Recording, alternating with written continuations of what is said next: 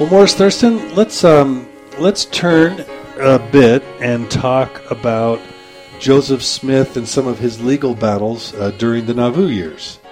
Okay. But I think it might make sense for our listeners to sort of give just a high-level bit of context, because the truth is there are a lot of Mormons who just don't know basic Mormon history.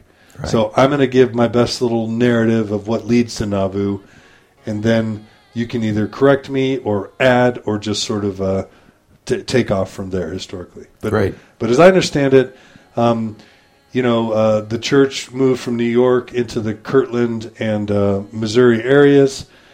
And while Missouri showed a lot of promise and was supposed to be, Zion and the place that we would all gather, things in Missouri didn't go so well, and there were lots of reasons for that. But over time, we began being persecuted by the Saints of Missouri. And at some point, the governor of Missouri, Lilburn Boggs, actually apparently issued an extermination order giving people the license or the authority to actually kill Mormons if they so felt it necessary. They were driven out of their homes, driven further west, as I understand it. Several standoffs happened, and Joseph was incarcerated at some point.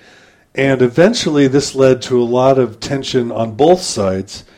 And so while Missourians were busy persecuting and running us out and trying to kill us, we were trying to defend ourselves.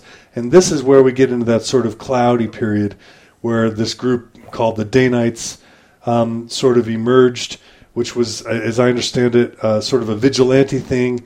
I don't know if there's any direct connections to Joseph Smith's knowledge or approval of it, but it was definitely this group that said, we're not going to take this anymore, and if we have to take justice into our own hands, we're going to protect the church, by any means necessary. And as I understand it, Porter Rockwell, who becomes maybe a potential figure in the Nauvoo years, was definitely seemed to be implicated in that group of the Danites.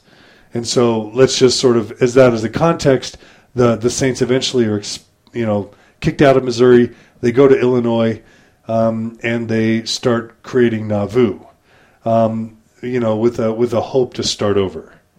So having given that sort of background, correct where I messed up, add whatever you want to, or begin talking about how the church sort of grew. If you want to talk about the charter a bit that John C. Bennett helped us create, but take over from here.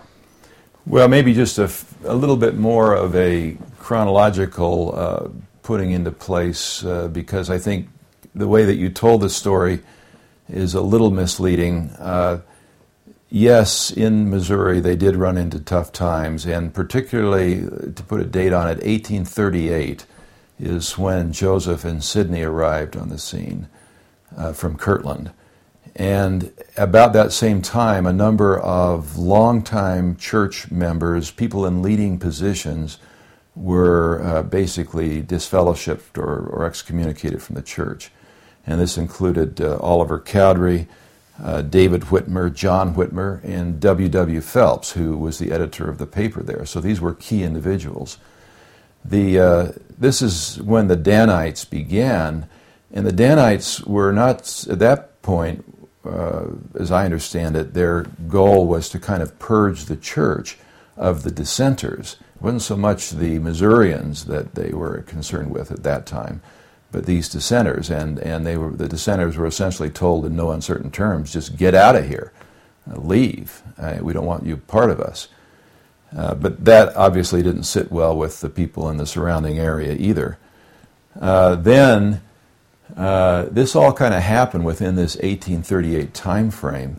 There starts being raiding parties back and forth. The Missourians are raiding the Mormons are raiding some of the Missourians.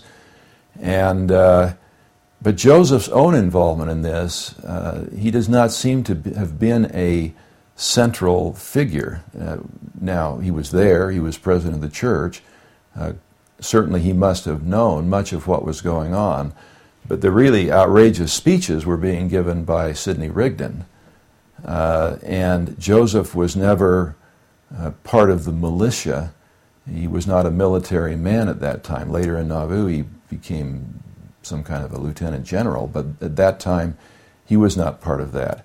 The Danites were, it seems that their founder was this Samson Avard, and Rockwell seems to have been on most people's list as being a part of them.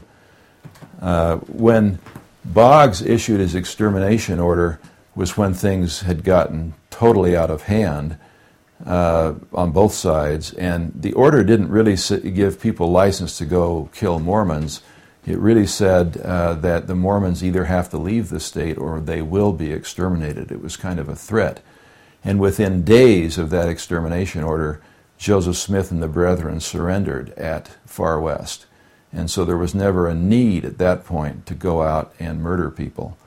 The Hans Mill massacre... So was anyone actually murdered under that extermination order? Not that I'm aware of. Now, the Hans Mill massacre occurred the day after or 2 days after the extermination order. But my understanding of the best scholarship is that the participants in the Hans Mill massacre didn't even know about the extermination order when they did that. Interesting. But there were certainly people killed at Hans Mill. Joseph surrendered at Far West and, as you said, was thrown into jail. But before that, there was a rather extensive set of hearings, an inquest, at which many people testified. The Mormons say that they were browbeaten, that their own witnesses were scared away because if a witness came in and testified favorably to the Mormons, he was immediately arrested and thrown into jail with the rest of them. Of course, the Missourians claimed that the thing was all done on the up and up. Samson Avard turned state's witness, as we would say today. He essentially renounced the church and put a lot of testimony on the record that was very unfavorable to the church, but a lot of people feel that a lot of his testimony was simply to save his own skin, because he was clearly the instigator of the Danites and the guy at the leadership in all of this. He avoided jail by doing that. But Joseph, Sidney, Hiram, and others, Parley P. Pratt, were jailed. The charge against Joseph was treason. Others were, Parley P. Pratt, the charge was murder. But the murder was not one that he is alleged to have pulled the trigger on, but simply there was a battle involving, the Battle of Crooked River, involving Mormon troops and Missourians, at which a Missourian was killed, and therefore any participant in that, and particularly a leader, would be claimed to be guilty of murder. Joseph's alleged crime of treason was treason against the state of Missouri, which is kind of an unusual thing. We ask, how can you have treason against a state? We think of treason against a country. But I think that the Missourians, really the view there was that treason was an offense for which bail could not be posted. And at least there have been some theories that part of what was going on here was holding Joseph Smith hostage while the Mormons exited the state. And by April of 1839, he was taken into custody in prison in December 1, 1838. By April of 1839, the Mormons had vacated. They left during the winter, crossed the Mississippi, and were gone. Almost everyone who was an active Mormon. And which jail did Joseph go to? Well, he first went to Richmond Jail, and then he ended up in Liberty Jail, and that's where he spent most of the time. Okay, and so basically it was, you can have your profit back as soon as you're all gone. That's what a lot of people have speculated. Now, that was never said, and Joseph, finally in April, Joseph was taken from Liberty Jail, which is down near Independence, up to Gallatin in Missouri, which is where some of the Mormon militants had done some of their raiding, and it's the county seat of Daviess County, there to be tried for his treasonous crimes. However, when they got to Gallatin, it turns out that the judge in Gallatin was one of the prosecuting attorneys back at this inquest that was heard right when Joseph was surrendered. And obviously that's a conflict of interest, and so Joseph's attorneys, and by the way, Joseph always had the best attorneys. In this case, one of his attorneys was Alexander Donovan, a member of the state legislature of Missouri. His attorneys got a change of venue to Boone County. And so in April, they took off for Boone County for the new trial. And that is where, sort of halfway along the way in Chariton County, Joseph escaped from his and the others from their prisoners and their guards and went back to Illinois. So he escaped. Like what I had always read is they just kind of quietly let him go. Did they actually? That's actually a big debate among historians, whether you use the word escape or let them go. The version that Hyrum Smith told was that the guards basically let it be known that they were going to get drunk that night, and if the Saints wanted to take off, they could, the prisoners. They would look the other way. Sheriff Morgan, who was in charge of the group, later took a lot of heat for letting them escape, and he denied, of course, that he did that. But there's also evidence that they escaped with a horse that Joseph Smith had bought en route by a promissory note to one of the guards. And, why would a guard sell Joseph Smith the horse? I mean, you could certainly, one interpretation is, okay, here you go, take off. And one of the things we found in connection with this legal paper that's a lot of fun is that we have found where this guard came back to Nauvoo several years later and collected on the promissory note. So that lends some credence to the fact that this maybe wasn't completely an escape. Okay, so now take us into Nauvoo and give us a little background, whatever background you want to, before we start talking about the cases. Well, I think that really gets us right into the case because nothing happens to Joseph after he escapes. Now, if you really think that Missouri wanted to keep Joseph, you would have thought they would have immediately set about trying to extradite him. A big manhunt. A manhunt, or at the very least gone through legal procedures in Missouri, because it was very obvious he was in Illinois, right across the river, and that he was setting up this major city of Nauvoo. There are legal procedures where they can demand that a fugitive from justice come back and stand trial for his alleged crimes. And he fled in 1839, is that right? He fled on, 1839, April. Okay, April 6th probably. No, I'm just kidding. No. 1830, I'm kidding. But 1839. And in August of 1840, so we're talking over a year later, the Boone County prosecutor filed a document that we have found called a nolle prosequi. And it is a document that says that I no longer intend to prosecute this case. So more than a year later, as far as Boone County is concerned, which is where he was to stand trial, that's where they were headed, the case is dead. Drop charges, basically. They dropped the charges. Yeah, except that it's not with prejudice. In other words, you can reinstitute these charges, but it indicated that he was not interested in going forward. The very next month, September of 1840, the governor of Missouri, Thomas Reynolds, initiated the extradition proceedings against Joseph by sending a requisition to the governor of Illinois, Thomas Carlin. And so for the longest time, I scratched my head on why. I mean, it's now well over a year later. Boone County prosecutor doesn't want to go forward with it. All of a sudden, we've got these documents appearing saying, we want Joseph back to stand trial. Again, this is 1840 now. 1840. And Boggs is governor or no longer? Boggs is no longer governor. Okay. Reynolds is governor. Reynolds is governor. And then I started reading newspaper articles throughout the area and found that just about this same time, a month or so before, there was an incident involving Missourians and Illinoisans.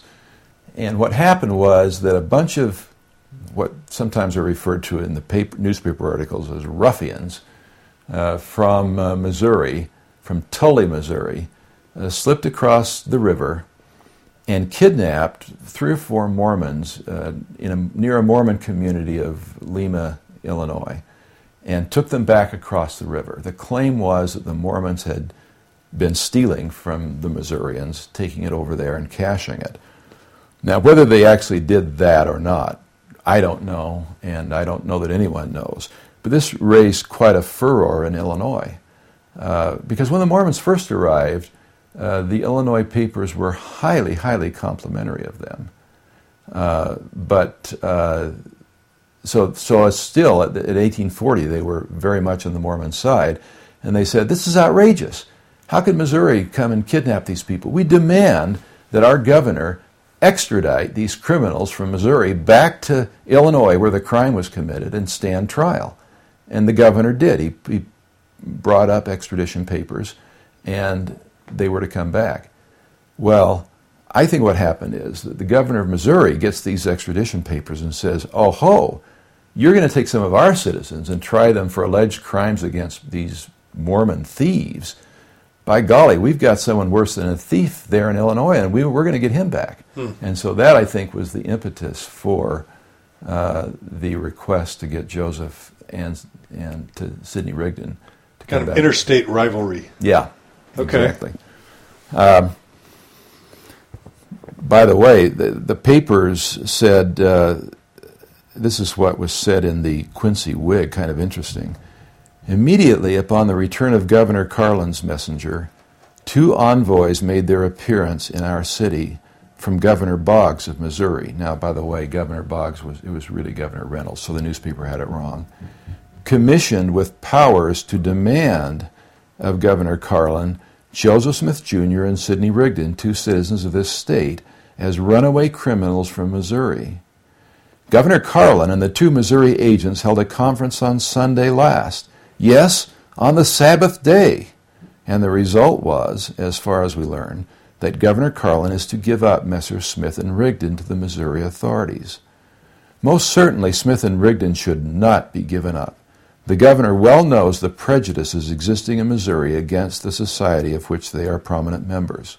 Should they be given up, the governor of Missouri should protect them from a mob. And if the governor of Missouri should protect them from the mob, they could never expect justice in a trial under the laws of Missouri." So this is a non-Mormon newspaper from Quincy that is making these statements. So it's not just the Mormons who claim these things. It was pretty well commonly believed at this time that Joseph and Sidney would never get justice in Missouri. That makes sense. So right away, they tried to serve the warrant to get Joseph and Sidney back, but as we'll learn as we go along, it's not easy to serve a warrant on Joseph Smith in Nauvoo, and he basically avoided service at that time. And again, the matter seemed to just drop. You know, it seemed like no one in Illinois was that anxious for this to happen, and maybe no one in Missouri was that anxious for it either. And then we get this business happening with what I call the first extradition request, where it gets served, and that's what we're talking about now is the first request. And it was served in June 4th, 1841, so we're now talking the next year.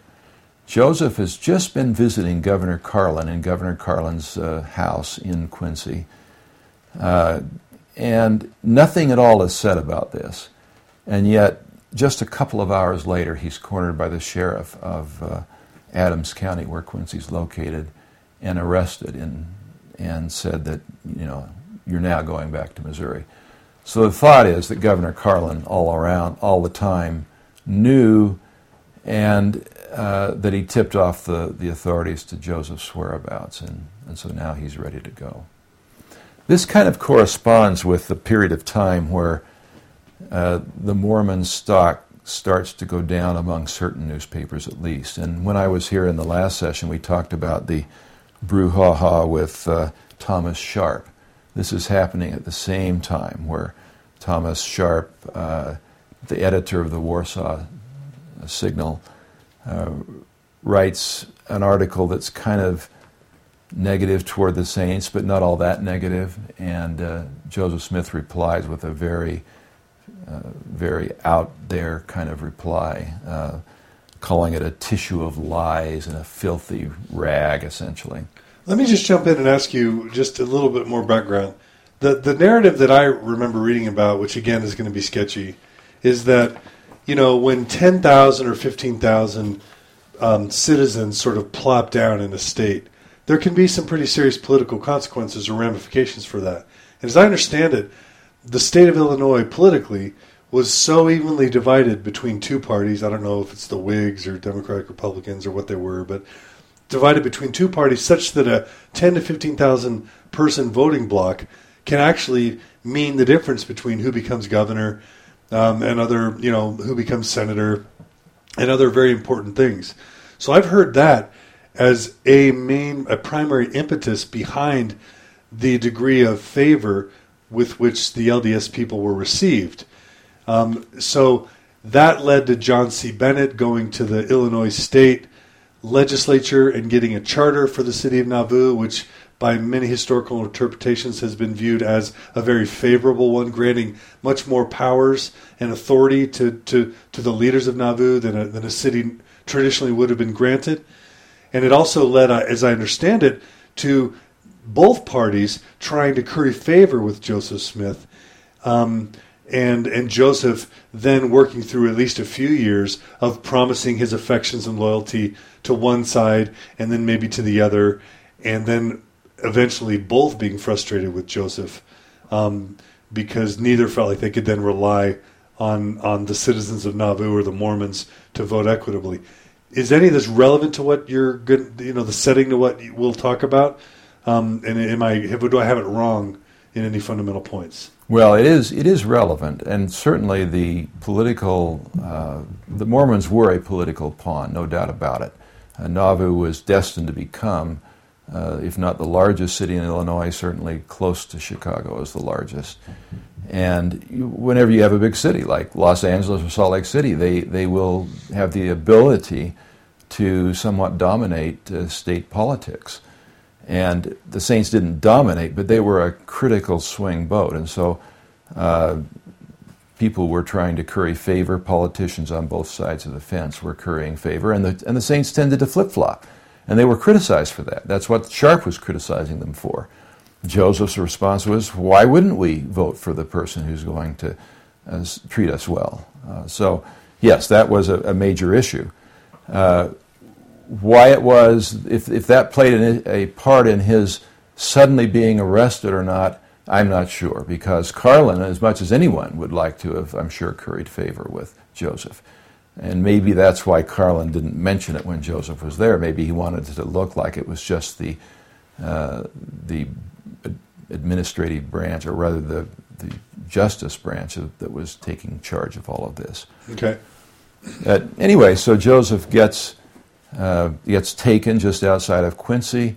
They travel back to Nauvoo, which is a day's journey, with the prisoner, with the guards, the sheriff.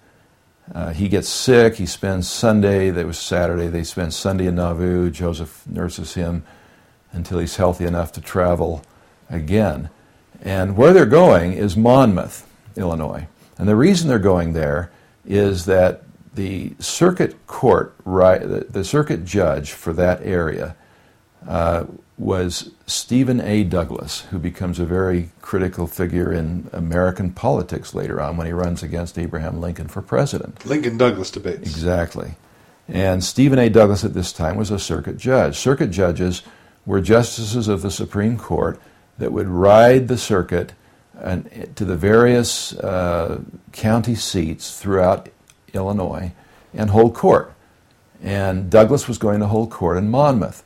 And when the judge came to town, this was like the circus coming to town, because everybody was excited about what would happen. Their friends would be there, there would be lawsuits going back and forth, and it was great entertainment. But for Joseph Smith, the Mormon prophet, to be dragged into court was even greater entertainment. This was something these folks in Monmouth hadn't seen at all. And so as Joseph arrives on Monday, people are there to see him come. They want to see a prophet, see him in chains, as he puts it. Whether he was literally in chains, I don't know. But at the same time, Joseph was always accompanied by quite a large contingent of his own followers, bodyguards, members of the leadership, the hierarchy, or whatever. So we're talking about maybe 4 or 5 people that are keeping guard over him, and then 15 or 20 of his own people who are with them, and they're all arriving in Monmouth. There's a hearing before Judge Douglas, and one funny incident that I'll just relate. There were 5 lawyers that Joseph hired for this. Again, as I say, he tended to go for the best, and the best lawyer in Illinois at the time was Orville Browning. Browning was the man who later was one of the key organizers of the Republican Party and was very instrumental in getting the presidency for Abraham Lincoln, and went on to serve in cabinet-level positions in Washington. So he's an outstanding guy. At this time, he's in his 30s, like Joseph is. Very pious, very straight down the line guy. And he led the team of 5 lawyers that Joseph hired. And there was a team of 5 lawyers for the state, including one young lawyer from Missouri. And the Illinois people had a nickname for Missourians. They called them pukes. And this incident that happened, the Missouri lawyer apparently got up and started his argument and been drinking a bit and chewing tobacco and suddenly felt sick. And I know as a young lawyer, you often feel sick in big surroundings where the courtroom's packed, as this one was. He runs out of the room, runs down the stair, and they can hear him retching down the stairs. And everybody breaks up in laughter because here we have a Missouri puke who's puking on the stairs. But that's just a funny incident that happens. Browning makes an impassioned plea before the judge and says, I'll just read you a sentence or two of it. He talks about the persecution of the Mormons. Great God, have I not seen it? Yes, my eyes have beheld the blood-stained traces of innocent women and children in the drear winter who had traveled hundreds of miles barefoot through frost and snow to seek a refuge from their savage pursuers. 'Twas a scene of horror sufficient to enlist sympathy from an adamantine heart. And he goes on in this vein. Of course, the issue before the judge, this is on habeas corpus. And I should explain a little bit about habeas corpus because it comes very critical as we go on. The accepted role of habeas corpus is to test the validity of the arrest warrant. In other words, is it issued by proper authority and was it properly served? And that's it. You don't go into the reasons behind it. In other words, this was not a trial of whether or not Joseph was guilty of treason in Missouri. This was a trial about whether the requisition was proper and whether it was properly served. And all this stuff that Browning was saying was essentially irrelevant to that point. But it made a good copy, and according to at least the Mormon sources, it brought many to tears. Douglas retired and came on the bench, and I think Douglas was a very political guy, as we were later to find out, and he didn't want to have the Mormons think ill of him, and he came up with a very ingenious ruling. What he ruled was that, in fact, when Joseph was served with process, it was invalid because the original warrant had been issued way back the year before. They had gone out to try to serve him. They couldn't find him, and they had returned the warrant to the governor as being unsigned. At that point, Douglas said it was void. It was null and void. And if Missouri wanted to extradite Joseph again, they had to issue a new requisition, and a new warrant had to be issued. And so Joseph was free to go. And do we know if the governor of Illinois was okay with this, or did he have some backwoods agreement, with the governor of Missouri, and so there was continuing animosity, I don't think there was particular agreement between the two governors, but whether Carlin thought this was a good thing or not, I'm not sure. It certainly got favor for Douglas among the Mormons. Joseph and his group were just enthusiastic about this, even though it was on a technicality and not on the merits. They had a big dinner, and apparently he treated 120 people, or no, 50 people to dinner, 60 people to dinner, I think it was. Who did? Joseph. Probably including Douglas? I don't know if Douglas was invited. It wouldn't surprise me if he was, but certainly as lawyers and all the people that had come to Nauvoo that were members of the church and other dignitaries. Joseph threw a big party. Big party, and he was a little bit peeved at the fact that it came to $120, which is a tidy sum of money in those days. Who was peeved? Joseph. Oh, he said that in his diary. That party that I threw. Yeah, in his diary. My people spent too much money. Yeah, well, reading between the lines, it seems like maybe he thought the bill was excessive. And what were Douglas's aspirations? Did he have political aspirations that he was maybe trying to cover a bit? Oh, I'm sure he did. What were they? Did he want to become president or governor? Or? I don't know. I have not read a biography of Douglas, but he very soon rose to being a senator and then engaging in these debates. A U.S. senator. Yeah, I believe so. And so he would have had to have gotten voted by the state, right? Right. Okay. All right. Yeah. No, he was Governor Ford. As a matter of fact, now this is kind of coming back to me. I have a feeling they were on different sides of the political spectrum, because in his history of Illinois, Ford kind of excoriates Douglas as being just a political animal, and that the reason for his ruling as he did was all due to politics. And was Ford and was it Carlin? Carlin was governor at the time. Ford became governor after Carlin. Were they both of the same party, or do you know? I believe so. Yeah, you're asking me things that I should be better at, but I'm not. No, it's good. Okay, so Joseph has a big party. He gets let off the hook. Yes. And so things seem fine now. And this is 1841 we're talking about. Okay. This is June of 1841. Okay.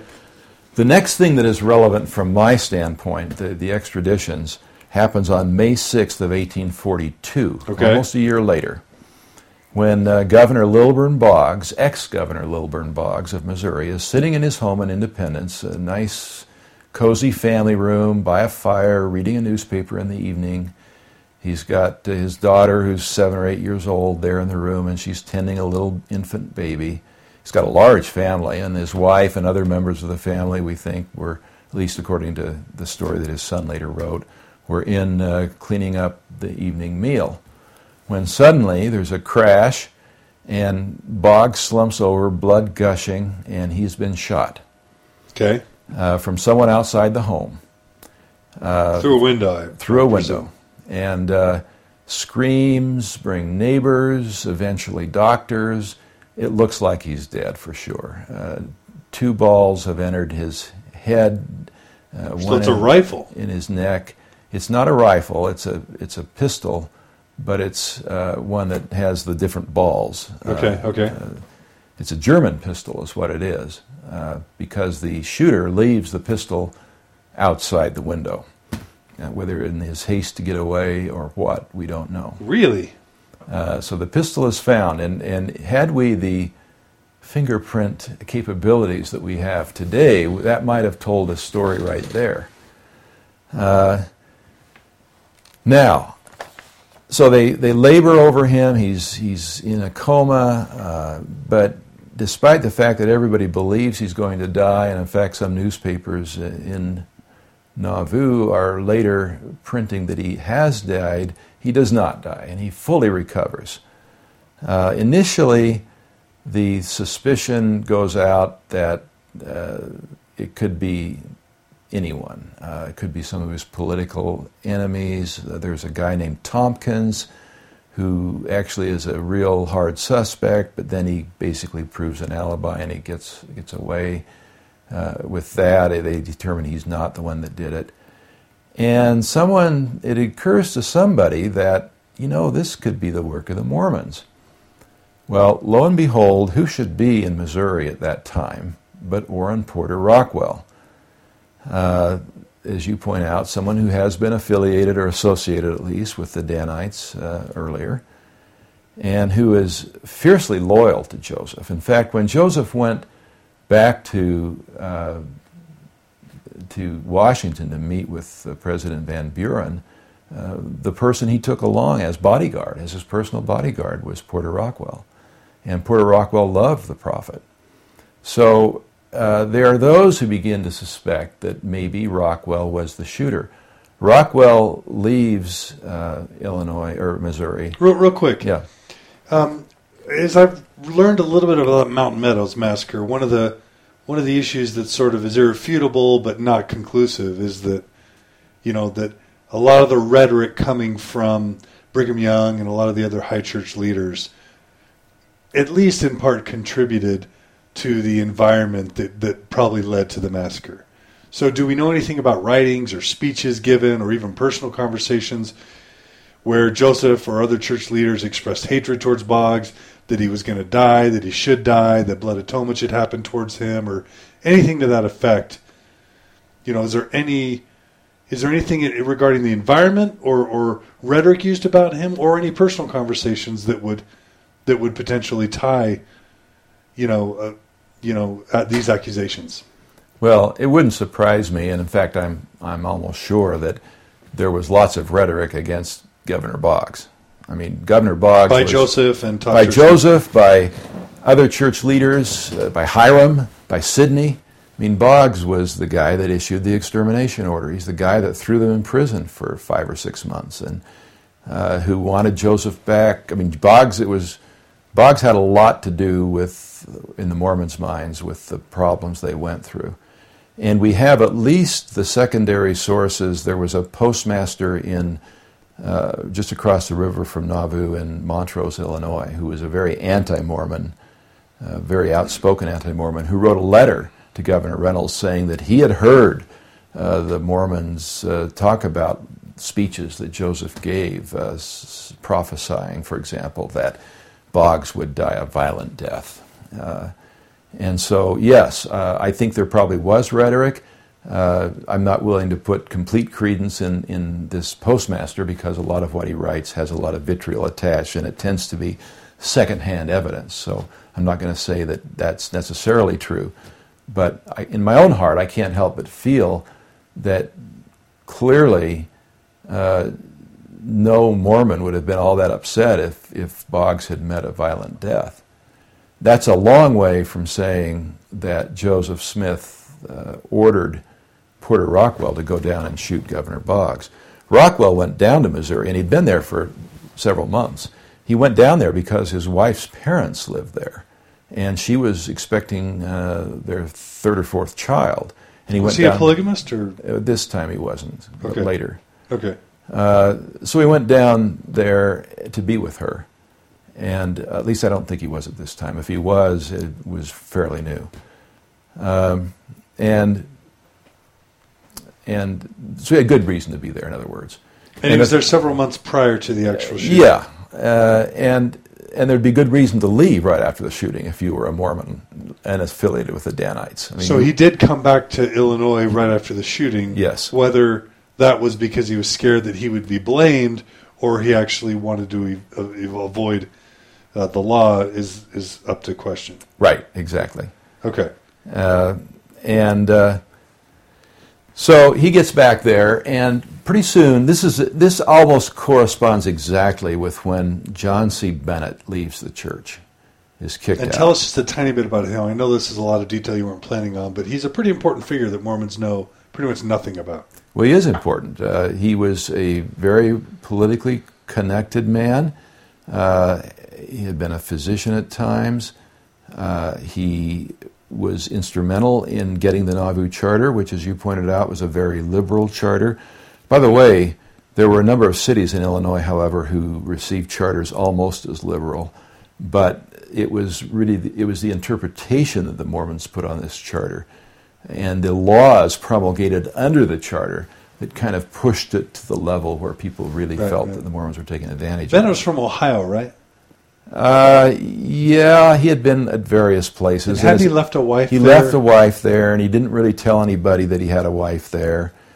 And when he got to Nauvoo, he started preaching this spiritual wifery theory, which sounds a lot like polygamy, but the big difference is that it wasn't authorized. Real quick, because he was so instrumental in helping the saints establish Nauvoo, as I understand it, Joseph made him co-president of the church. Yes, he rose. And he's in the Doctrine and Covenants where it says John C. Bennett will be co-president of the church. Well, he rose to a very high level. Certainly, I almost think of him in having the same position as Hyrum Smith later had. Right.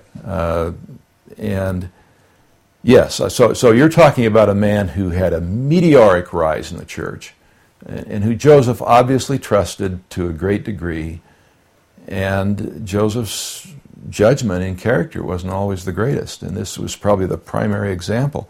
One last question. Yeah. Some claim that he was an abortionist.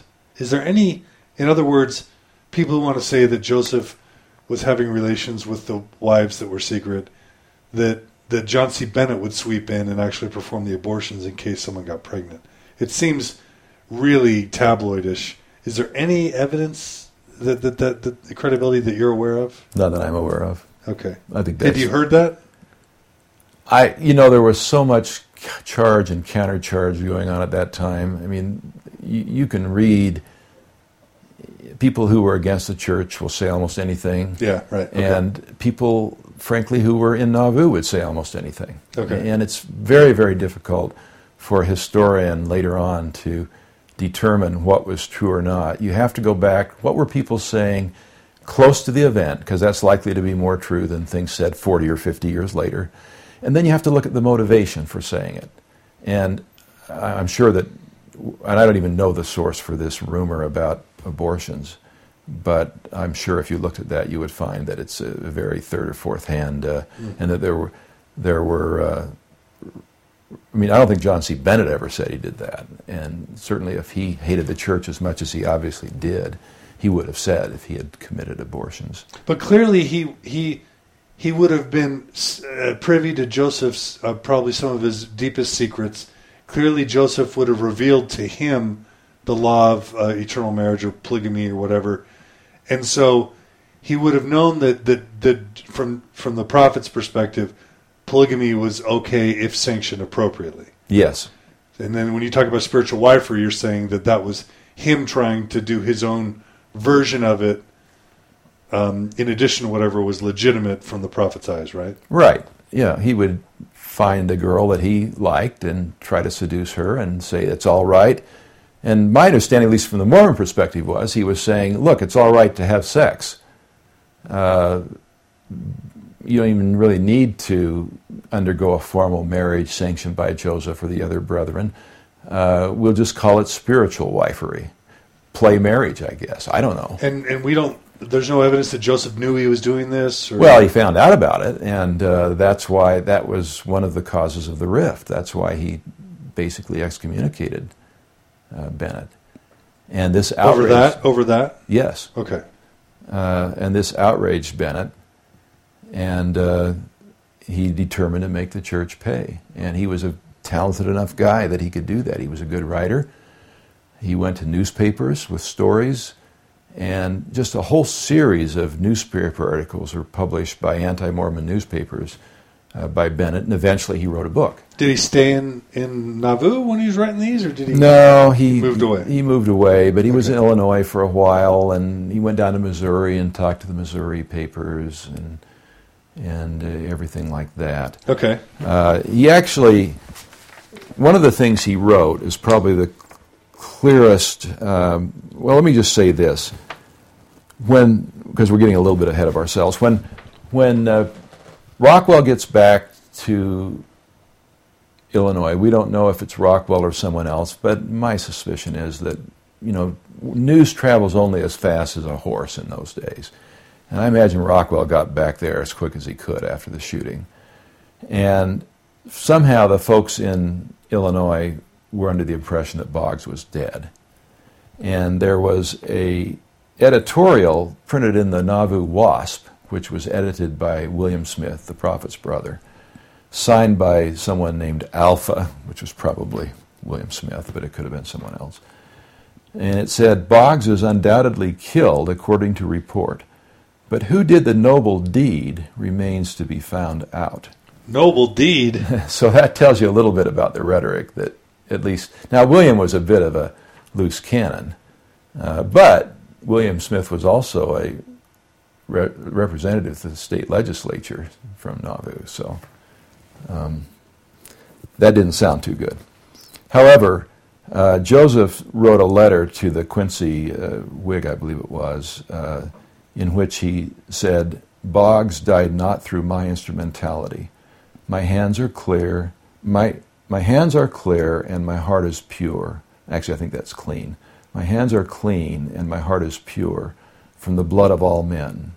I'm tired of the misrepresentation, calumny, and detraction heaped upon me by wicked men. So Joseph flat out denied that he had anything to do with it. On the other hand, within a couple of weeks after this, John C. Bennett is writing in the Sangamo Journal, quote, in 1841, Joe Smith prophesied in a public congregation in Nauvoo that Lilburn W. Boggs should die by violent hands within 1 year. Prior to the attempted assassination of Governor Boggs, Mr. O.P. Rockwell left Nauvoo for parts unknown. And I've got ellipses in here as I'm reading, so this doesn't come straight, but I've taken the key parts. I asked Smith where Rockwell had gone. Gone, said he, gone to fulfill prophecy. Now that's Bennett's version. So Bennett, on the one hand, had access to these conversations, to the inner circles. On the other hand, he was excommunicated and had motive for misrepresenting. Exactly. And you probably don't have an opinion either way, or do you have the opinion that he's just a liar? Well, I don't have an opinion either way about whether or not Rockwell shot Boggs. I think there's just too much on either side. It'd just be pure speculation. I do have an opinion that there was never enough evidence to convict Rockwell, as we shall later see. Legally? Absolutely. Okay. Legally. Okay. And that there is no legitimately, unimpeachable historical evidence that would suggest that he did it. I mean, how can I possibly convict Rockwell sitting here 150, 60, 70 years later? I would be speculating. And so would anyone else who claims that Rockwell was the shooter. As to whether Joseph ordered him to do it, my faith is strong enough in Joseph that I absolutely believe Joseph did not. Okay. Then there's the kind of middle ground. Did Joseph make some rhetoric, make some prophecy? We know from reading the Joseph Smith papers that Joseph was making little prophecies on almost a daily basis. Kind of like you and I would say, I prophesy that the Patriots are going to win the game next Sunday. We would say, I'll bet they'll win the game. Well, Joseph, being a prophet, tended to speak in terms of prophecy, And so we'll find out later in one of these things that he prophesied that he would not be sent back to Missouri. Well, he did that when his lawyers and everybody else told him, you have an absolutely ironclad case, you're not going to be sent back to Missouri. So was it a great, great prophecy? It was just probably, in my mind, he was just kind of talking as a prophet. And so did he ever prophesy that Boggs might die a violent death? Maybe he did, maybe he didn't. But I don't think that he sent Rockwell. But that's just my faith as a Mormon who believes. Gotcha. So where are we? We're now. What happens? Boggs, when he finally wakes up and figures things out, I think he becomes convinced that the Mormons were involved. So he swears out an affidavit saying that it's his opinion that Joseph Smith was involved as an accessory before the fact in attempted murder, and that Rockwell was the guy that attempted to shoot him.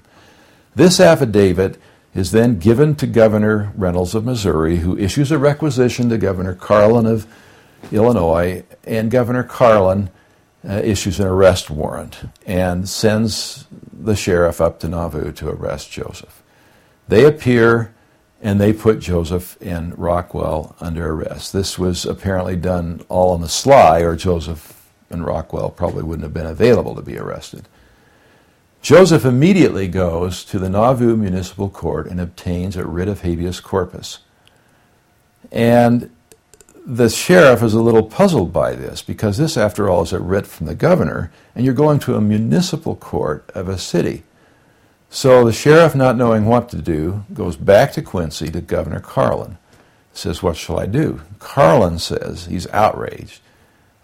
"Of course you go back. You arrest him, you drag him back here. They have no authority in this matter." The sheriff goes back, and as Joseph puts it in his journal, "When the sheriff returned, I was away." And he proceeds to go into hiding for the next 3 months or so. He flits around from house to house, across the river into Iowa. They even have a meeting on an island in the middle of the Mississippi River between Nauvoo and... So this going underground that the polygamists did in the late 1800s sort of has its origins in Joseph doing the same type of thing in Nauvoo. Is that right? Yeah. That's really interesting. And he's put up at various houses, and but this is hard, I think, for Joseph, because one thing we know about him is he likes people around. He's a social guy. He's a social guy. He likes people. He likes to lead. His people are important to him, and so it's weighing on him. His wife writes a letter to him and says, Emma writes him a letter and says, "I'd like to go and see if I can't get Governor Carlin to rescind this ridiculous order. Can I go see the governor?" Because she had met him. She'd been hosted by him and his wife. And, Joseph being a major political figure in the state, everybody knew Emma and Joseph. But he was fleeing the law. I mean, he was fleeing the law, absolutely. So this whole obeying, honoring, sustaining the law, we believe it, but in this case it was sort of an extraordinary circumstance where he felt like... Well, he I'm sure in Joseph's mind this was a completely illegitimate warrant. But he didn't feel like he had the evidence to prove Porter Rockwell innocent. No, I think what he felt was that he wouldn't get a fair trial. Right. In any sense of the word. And he was worried about... And he's probably right. He's probably right. Yeah. And in fact, he's worried that he will never get to trial. That the minute they take him over the line into Missouri, someone will arrange to kill him. And that would be a very easy thing to do. I mean, if the guards could look the other way, as they did as we think they did when he escaped, and if they could look the other way, as they certainly did in Carthage, then they can look the other way. Like the Lee Harvey Oswald thing, right? Yeah. Well, I don't know if they looked the other way there. I'm not going to get into that conspiracy. Right. Sure. But I think Joseph had good reason to be fearful. And so, anyway, Emma asks about going to see Carlin to get this thing dropped. And I think it's kind of fun. I have brought a few little quotes with me because I love to see quotes that we don't normally associate with Joseph Smith. We don't usually get it in the priesthood manuals or anything.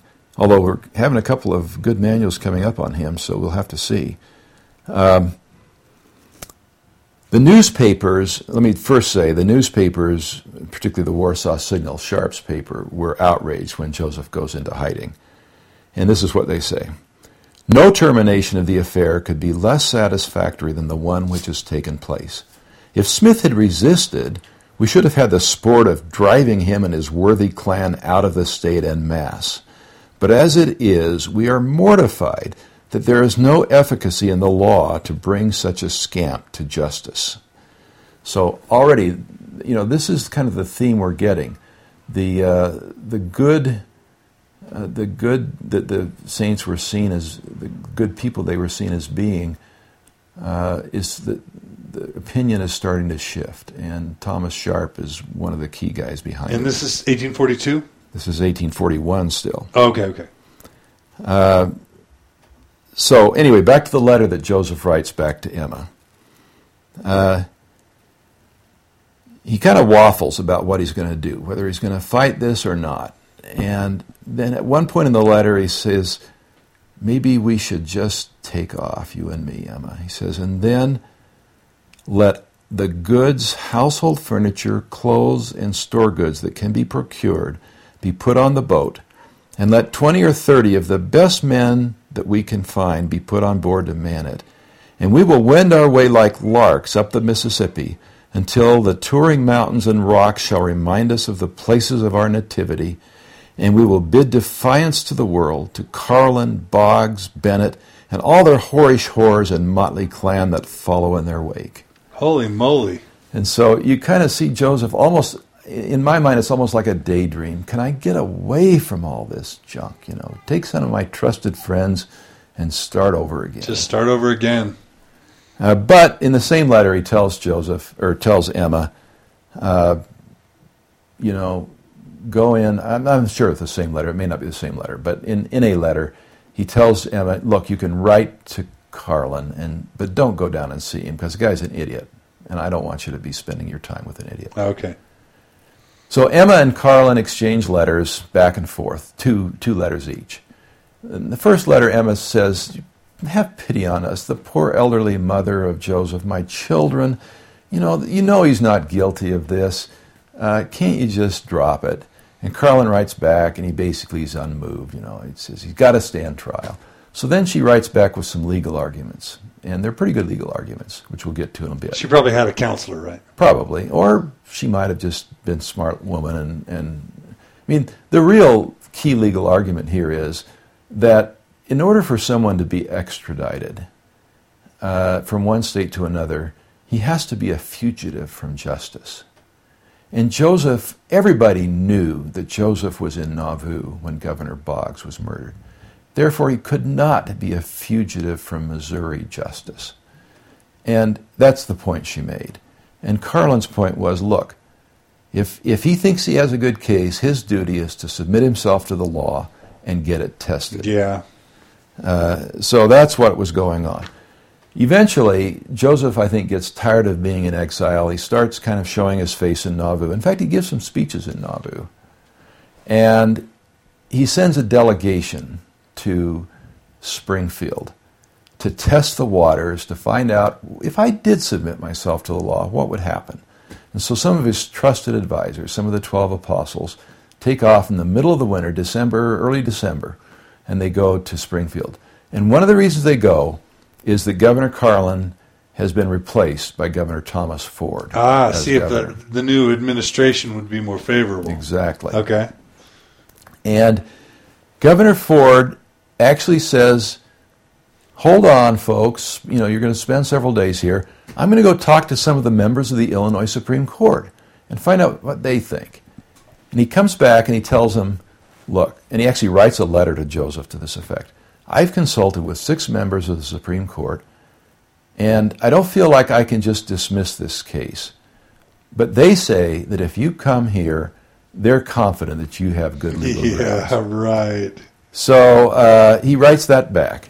And at the same time, the United States Attorney for Illinois, Justin Butterfield, writes to Joseph and says, I too believe you have a good case, and I will represent you.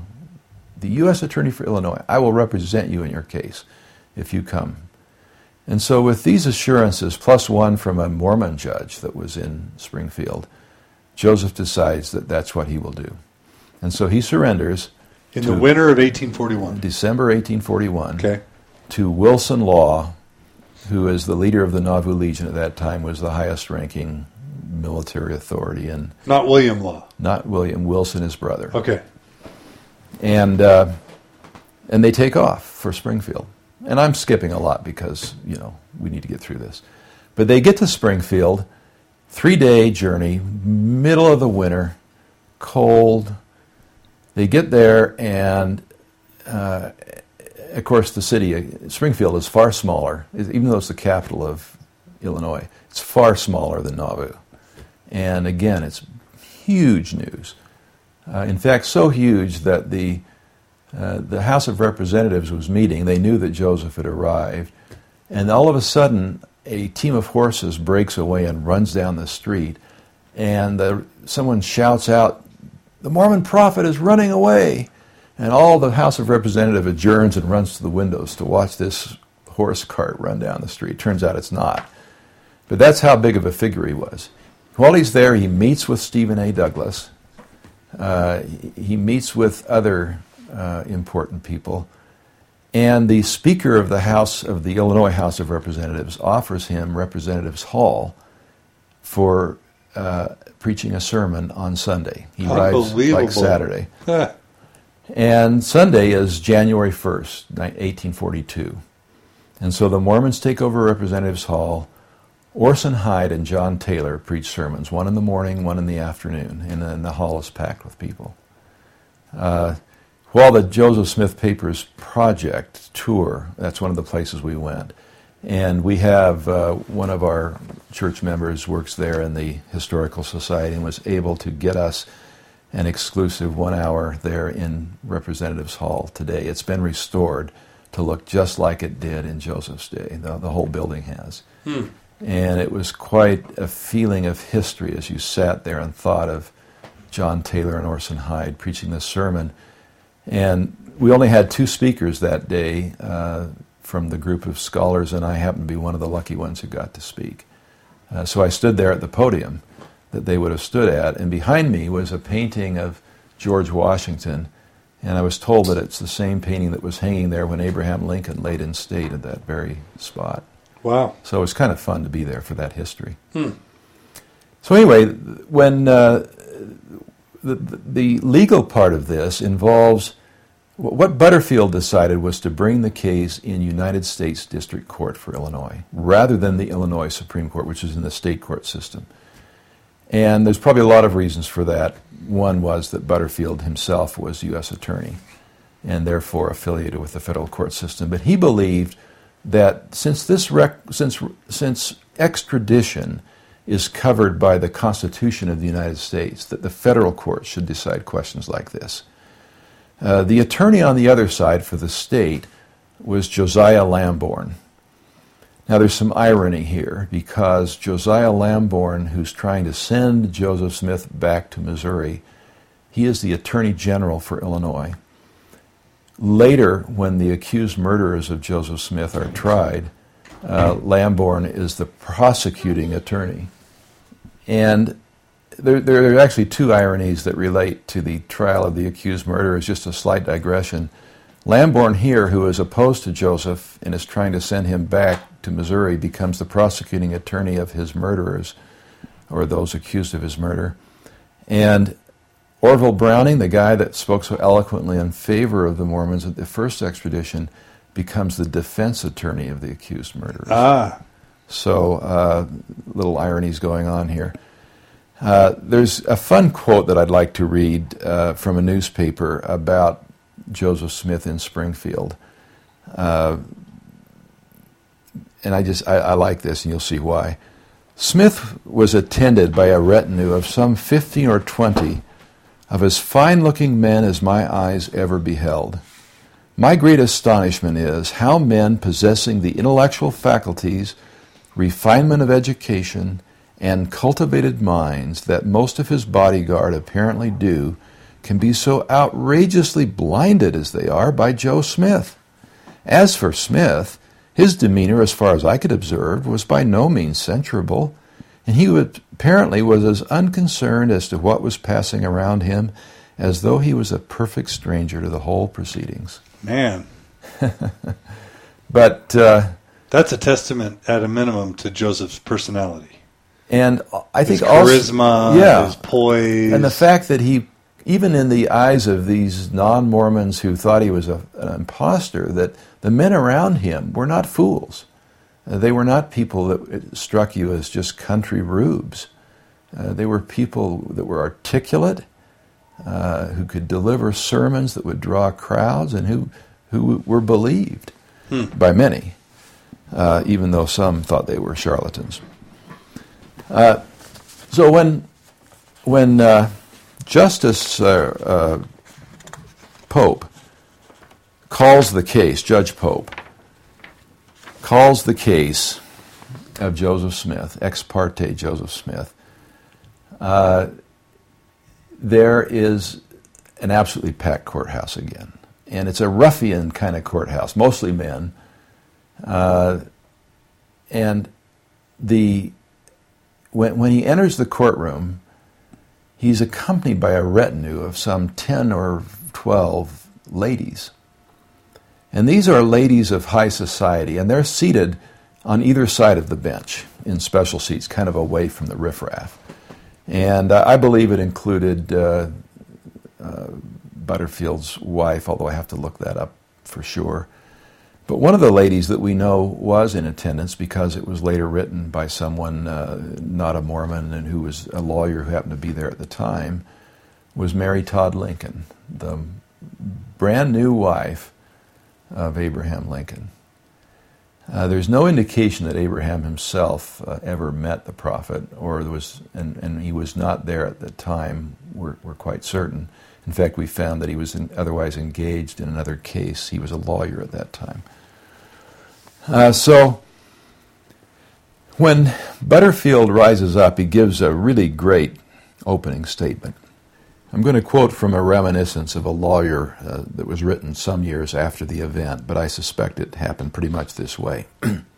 Quote, Mr. Butterfield rose with dignity amidst the most profound silence. Pausing and running his eyes admiringly from the central figure of Judge Pope along the rows of lovely women on either side of him, he said, May it please the court, I appear before you today under circumstances most novel and peculiar. I am to address the Pope, bowing to the judge, surrounded by angels, bowing still lower to the ladies, in the presence of the holy apostles, in behalf of the prophet of the Lord. Wow. And I've always thought that was a great, great way to open up your argument. So anyway. So was that sarcasm? I don't think it was. I think it's a lawyer representing his client. A believer or a non-believer? I don't think he believed. But lawyers but lawyers don't have to believe in their cases. But if they're presenting to non-believers, that could jeopardize the credibility of the legal counsel itself, right? I think it was a joke, okay? But then starting But it was a wonderful play of words. It was a play on words because Joseph was prophet to many people. Mm-hmm. And so we often refer to Joseph the prophet. Even the non-Mormon papers referred to Joseph the prophet. They didn't believe he was a true prophet of God, but that's what he called himself. And you've got the whole list. You've got the Pope, you've got the angels, you've got the apostles, you've got the prophet. In other words, he's saying, I represent the side of justice and right. Argument back and forth to cut through all the legalese, because most of your listeners won't be lawyers. What Butterfield pointed out to the judge and what the judge eventually decided. First of all, the judge decided he did have jurisdiction because, in his opinion, it was a federal case. See, at least he was entitled to take jurisdiction. Because it's across two states. Because it involves extradition, and extradition is covered by the Constitution. Right. Yep. Butterfield actually did introduce affidavits showing that Joseph had never left the state and therefore could not have been a fugitive from justice. But Pope said, that would be going beyond the four corners of this indictment and arrest warrant. And since we're here on habeas corpus, I really can't consider that kind of material. What I can consider, however, is what does support the requisition request from Missouri. And what supports it is the affidavit of Boggs. And Boggs says that it's his information and belief that Joseph is an accessory before the fact of his murder. Now, if Boggs has concrete information, he should have stated what it was. We can't rely on his belief here. We need evidence, and no evidence was stated. Furthermore, when he says that Joseph was an accessory before the fact, he's stating a legal conclusion. And we're not here to consider legal conclusions from a non-lawyer like Boggs. That's my province. And I don't find that there's any cause to send Joseph back, and therefore he can go free. Mm. And so that was a wonderful victory again for Joseph Smith, and it was done completely in accordance with the law right there in the capital city of Illinois. Mm. So another party. Another party. Bigger than $150 probably. In fact, Wilson Law, as they made their way back, wrote a song, has 15 verses, and I won't sing it all for you. But it was kind of clever. It's called the Mormon Jubilee. And what the heck, I'll give you the first verse. And are you sure the news is true? And are you sure he's free?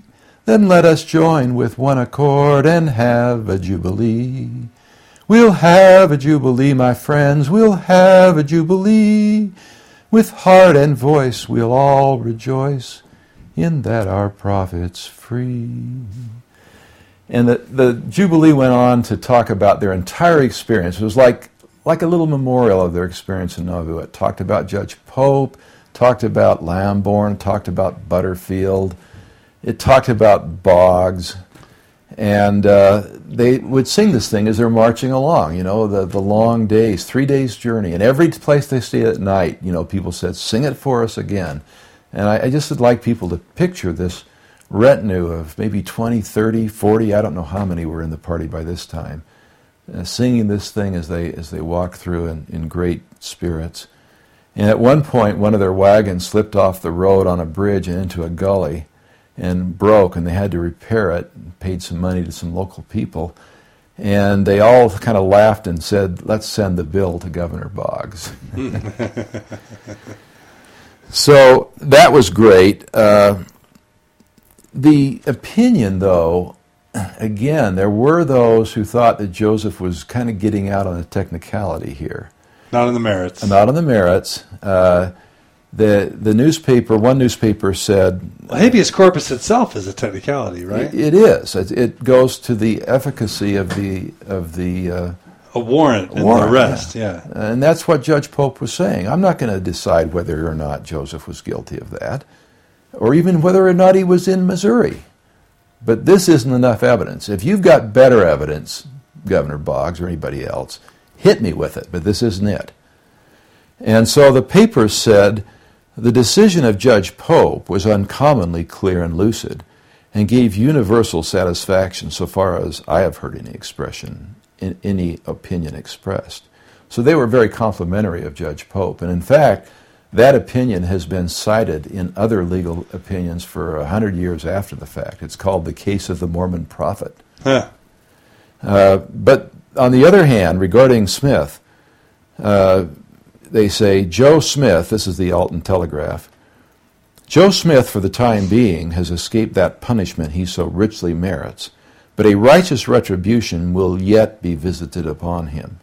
No man whose hands are stained with the blood of a fellow mortal can successfully elude the punishment. The day of its visitation upon him may be far distant, but arrive it certainly will. Who wrote this? This is the Alton Telegraph. Is that a Illinois? It's an Illinois paper. Wow. And these are the same papers that are publishing John C. Bennett.